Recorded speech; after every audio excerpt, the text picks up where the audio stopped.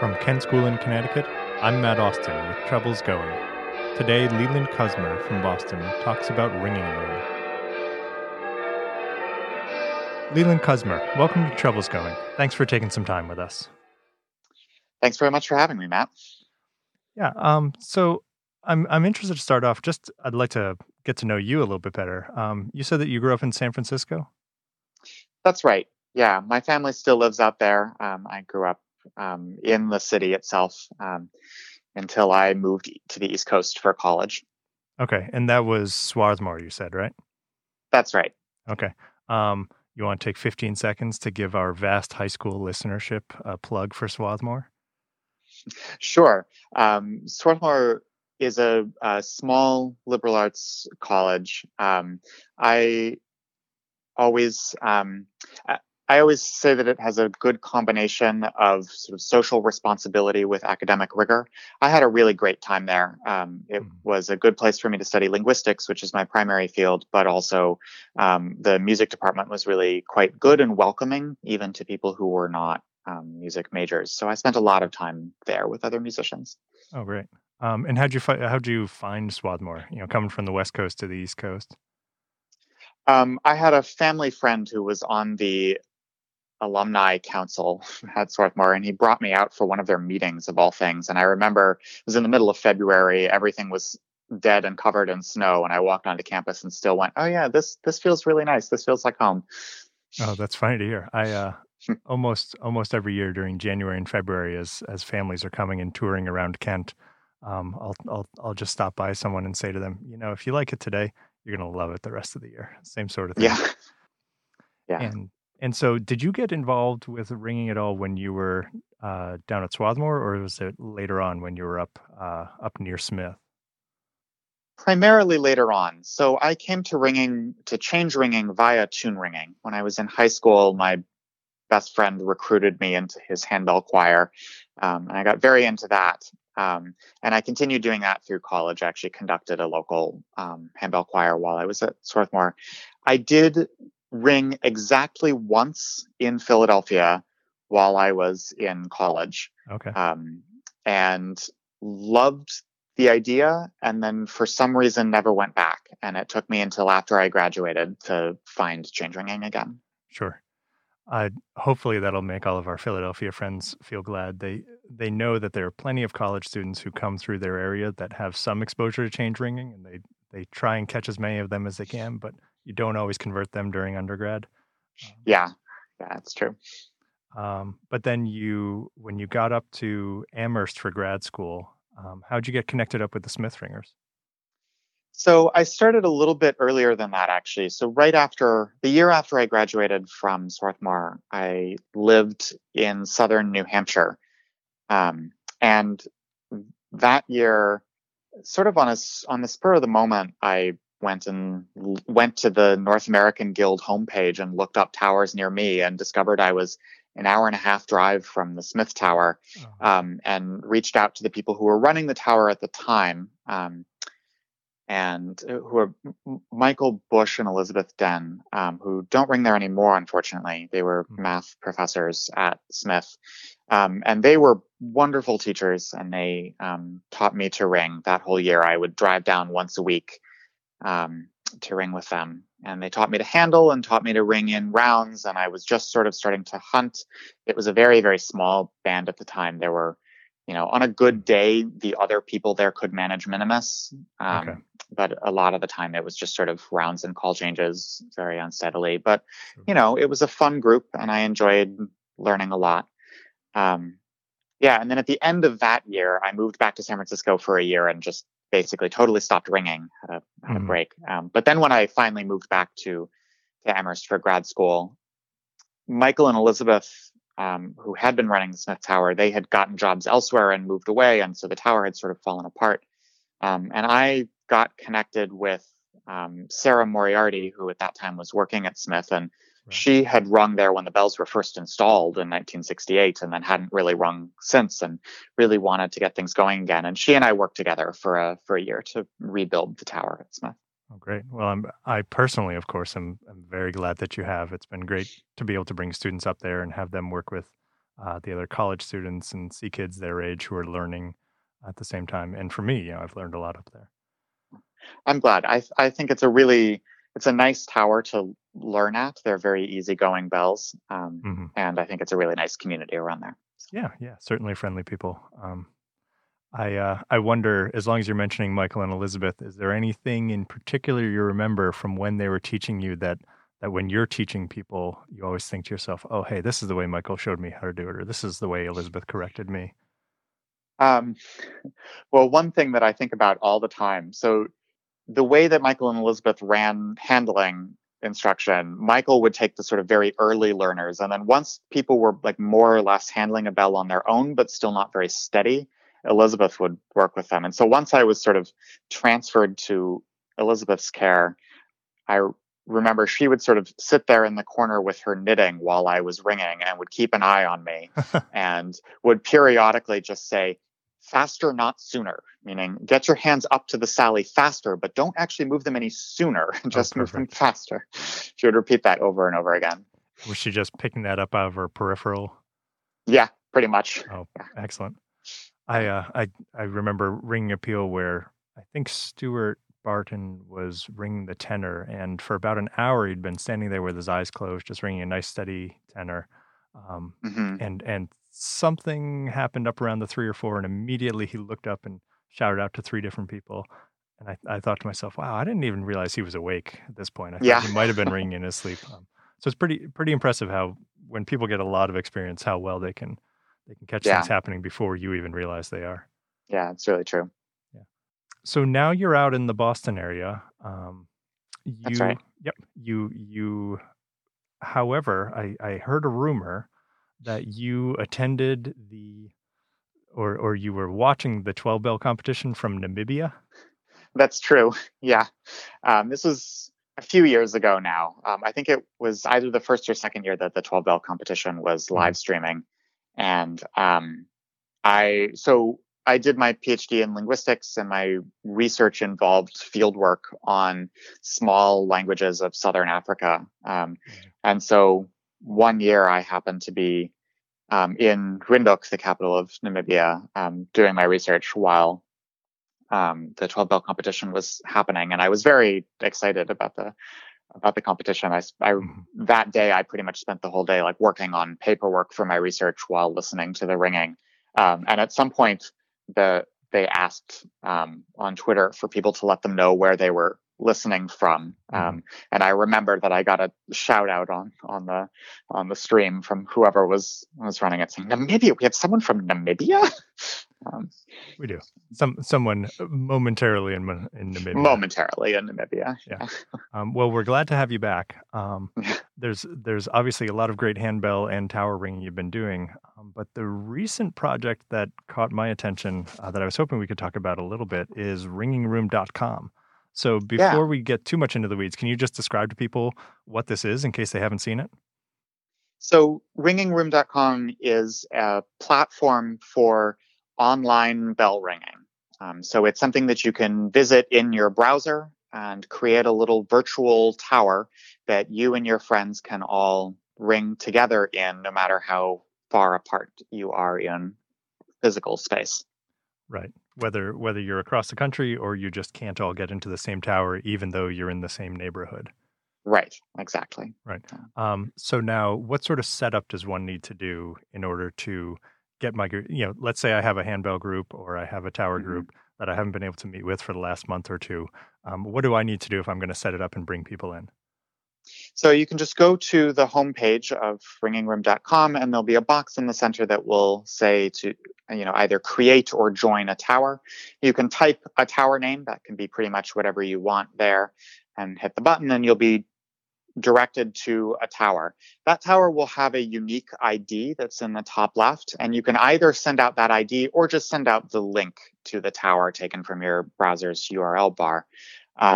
And in either case, anyone who goes to that link or enters that ID in the homepage will be put into the same tower as you. Okay. And I should say before we hear too many people screaming at their radios, I'm perfectly aware, and we want to send a shout out to your co-creator of ringingroom.com, Bryn Reinstadler. We're going to have her on a future episode talking about actually another fun project that you and she did together.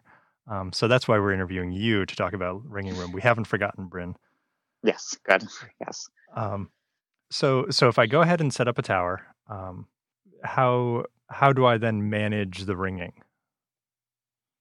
So when you enter a virtual tower on Ringing Room, there will be a set of bells, bell ropes, or handbells now in the latest update around in the center. And you can ring those either by clicking on them or by using a variety of keyboard shortcuts. For instance, the number keys will always ring the corresponding bell. Mm-hmm. There's a set of controls on the left-hand side of the page that includes, for instance, a list of all of the users in the room with, whatever username they've chosen. And you can use that to assign ringers to particular bells so that everybody knows who's ringing what, and that will put their name by the bell. And it will also enable sort of special hotkeys so that you can use, for instance, space to ring the one bell that you're assigned to. Oh, great. Is this something that you had, or you and Bryn had in the back of your minds before social distancing measures and stay-at-home orders, or is this something that really just popped up with the current environment? Honestly, it really just popped up with the current environment. It's the sort of idea that seems very obvious in retrospect, and all of the technology to build something like this has been around for many years. I think it's just that until the pandemic started and social distancing measures were put in place, there wasn't very much need for it. Sure. But once we went into quarantine here, I started thinking about ways that we could continue to have ringing in our lives. Mm-hmm.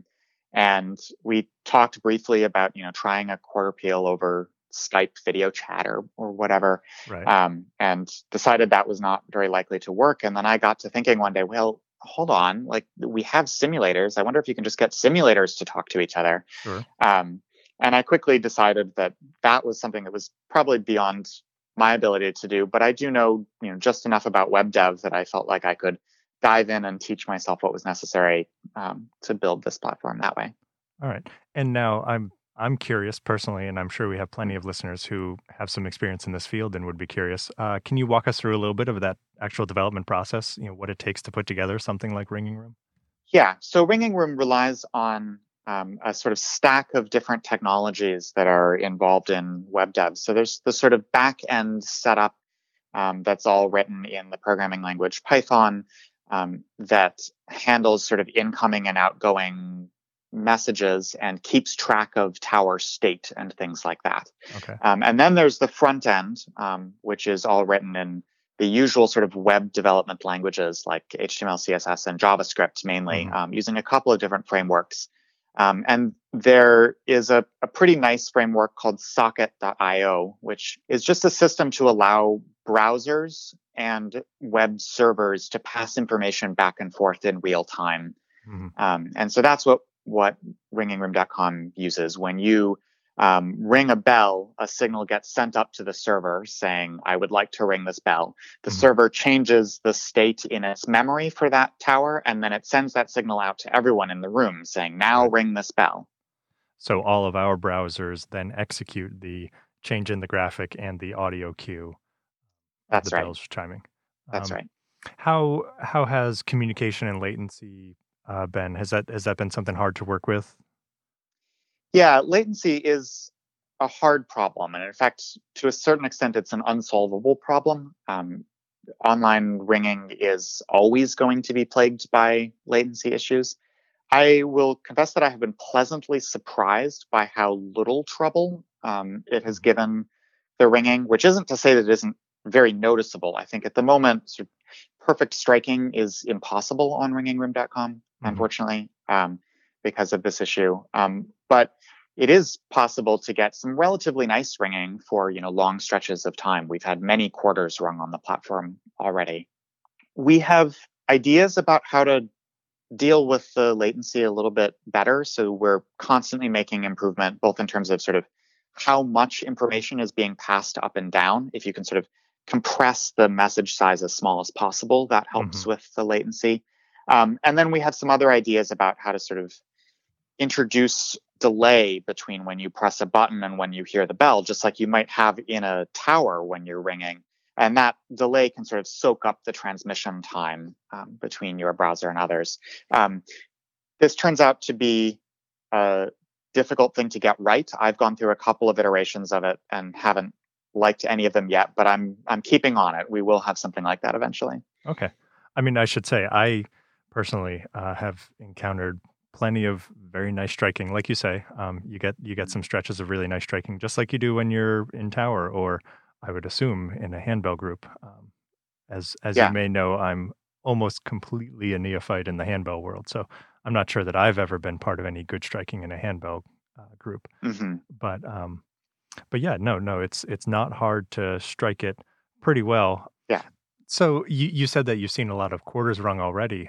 Do you have a good sense of how much it's getting used and who's using it? Yeah. So on the day before we're recording this, Ringing Room broke 1,000 users in a day for the first time. Oh, wow.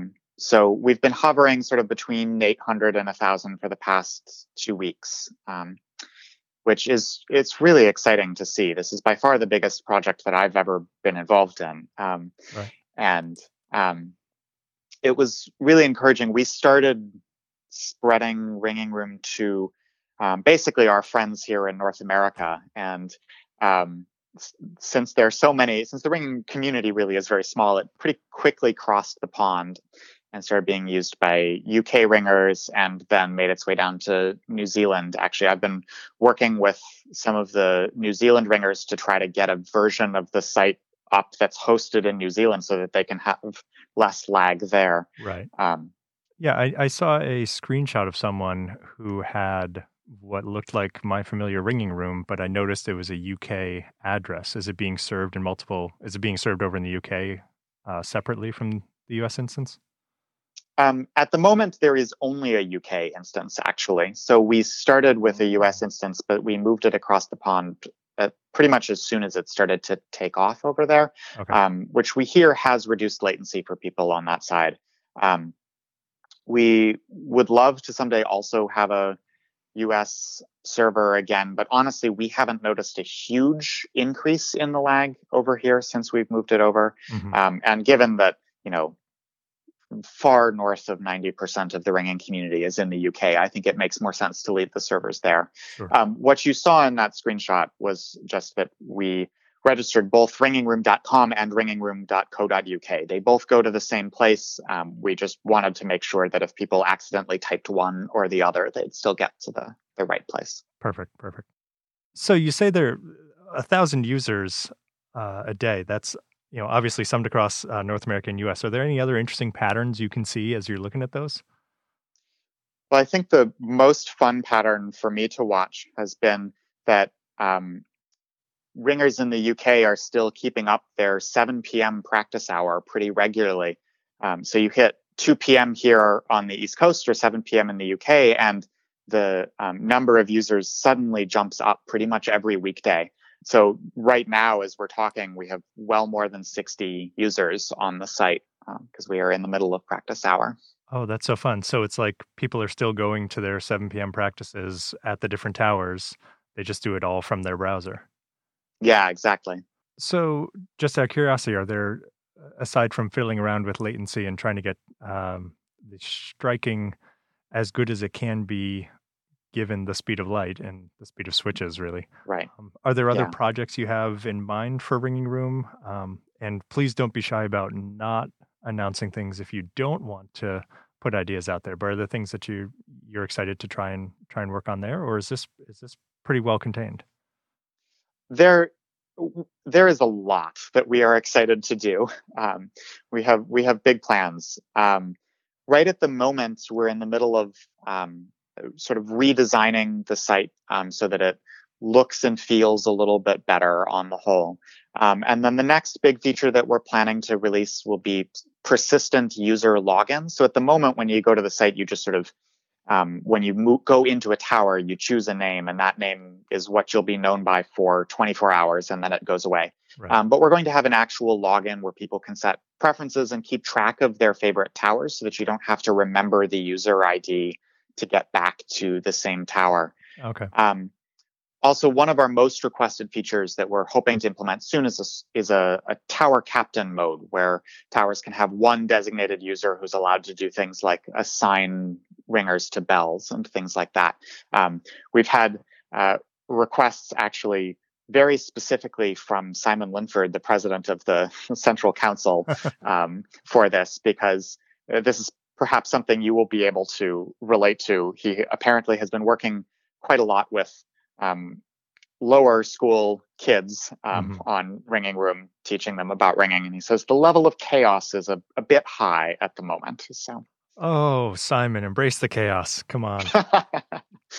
We had a conversation among a number of the tower captains who work with schools, who work particularly closely with schools, either those of us who are located at schools or who are near colleges, a couple weeks back. And that was my best piece of advice that I know for the ringing world is, if you want to work with younger ringers, go ahead and just embrace that chaos. Understand it's going to be a slightly different experience than you might have with a different group. Yeah. So I do want to take a moment just to really honestly thank you and Bryn for all the work you put in for this. It's really been, during this time, one of the highlights of my week is being able to get into the tower and to chat with some people I haven't seen in a while, and to ring something new, and to, rather than feeling my ringing devolve over weeks and weeks of not ringing with people, actually improve on things.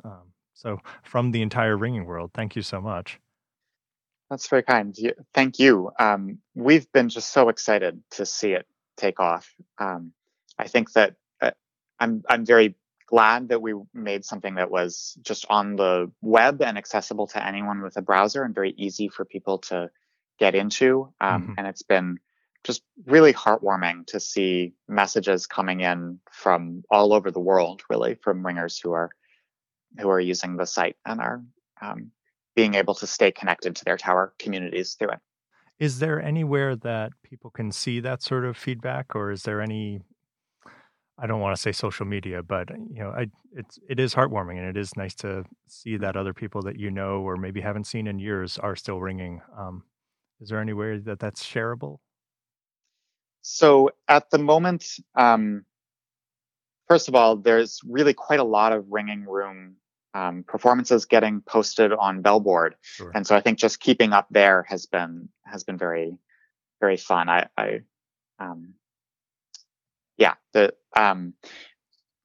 Also, at the moment, our only real social media presence is on Facebook. I do not have Facebook, but Bryn does, and she's been managing our social media presence there. And I know that there's at least one sort of Ringing Room fan group. I believe it's called the Ringing Room Take Hold Lounge, that has started up lately. So just to remind people, they can go to ringingroom.com or to ringingroom.co.uk, and you can set up your own tower and be ringing with your group. And it is absolutely worth 10 minutes to give it a try, if not an hour most evenings, to be able to reconnect with people. So Leland, turning away from this project, I'm curious about you and your ringing. Is there anything you're looking forward to, or that you're working on personally, or you're learning? What are your projects looking like in ringing terms for the future? Well, when non-ringers ask me what I like about ringing, one of the things that I tell them is that it's such a vast and deep hobby that I will never have to stop learning. Mm-hmm. So I always have multiple fronts on which I'm trying to study things. I will confess that the social distancing and also just being very busy with the Ringing Room has put a lot of that on hold. Sure. Before this happened, I was one of the ringers in North America as part of a band all up and down the East Coast primarily, who are working on learning Chandler's 23 spliced surprise, which is a sort of very challenging and interesting set of methods. And we're trying to build up to appeal of it. The project has been going well over a year at this point, and we're not even quite halfway, I don't think. But I've been really enjoying working on those methods, and it really is true what a lot of the more experienced ringers have told me for my whole ringing career. The more methods you learn, the easier it is to learn new methods. And so working on this project, I feel like it's been fun to feel the methods get easier and easier to learn as I go, even though the methods are still really quite challenging. Sure. Especially as you tackle them in one concentrated push, and you can really see that progress. Well, except for the last couple months, as you can really see that happening quickly. Yeah. Well, that sounds fun. We're going to have to make sure then to have perhaps you and all your companions. Maybe I'll get a bigger mixing board and we can have the entire band back in a year or two whenever you accomplish that. Nice. Yeah, it would be fun. I do hope that the project resumes once we're out of social distancing, because it was very fun while we were doing it. Absolutely. Well, Leland Kuzmer, it's been great to have you on Troubles Going. Thank you so much. Thanks, Matt. It's been really fun talking with you. Once again, that was Leland Kuzmer of Boston. On our next episode, we'll hear from Quilla Roth of Washington, D.C. We'd love to hear your feedback. Tell us what you're ringing, how you're doing, what you'd like to hear, whom you'd like to hear from. Email troublesgoingpodcast@gmail.com or head to troublesgoing.com, where you can find show notes, listen to other episodes, leave a comment on an episode, or contact us. If you like the show, please mention it to your fellow ringers. Thank you for listening, friends.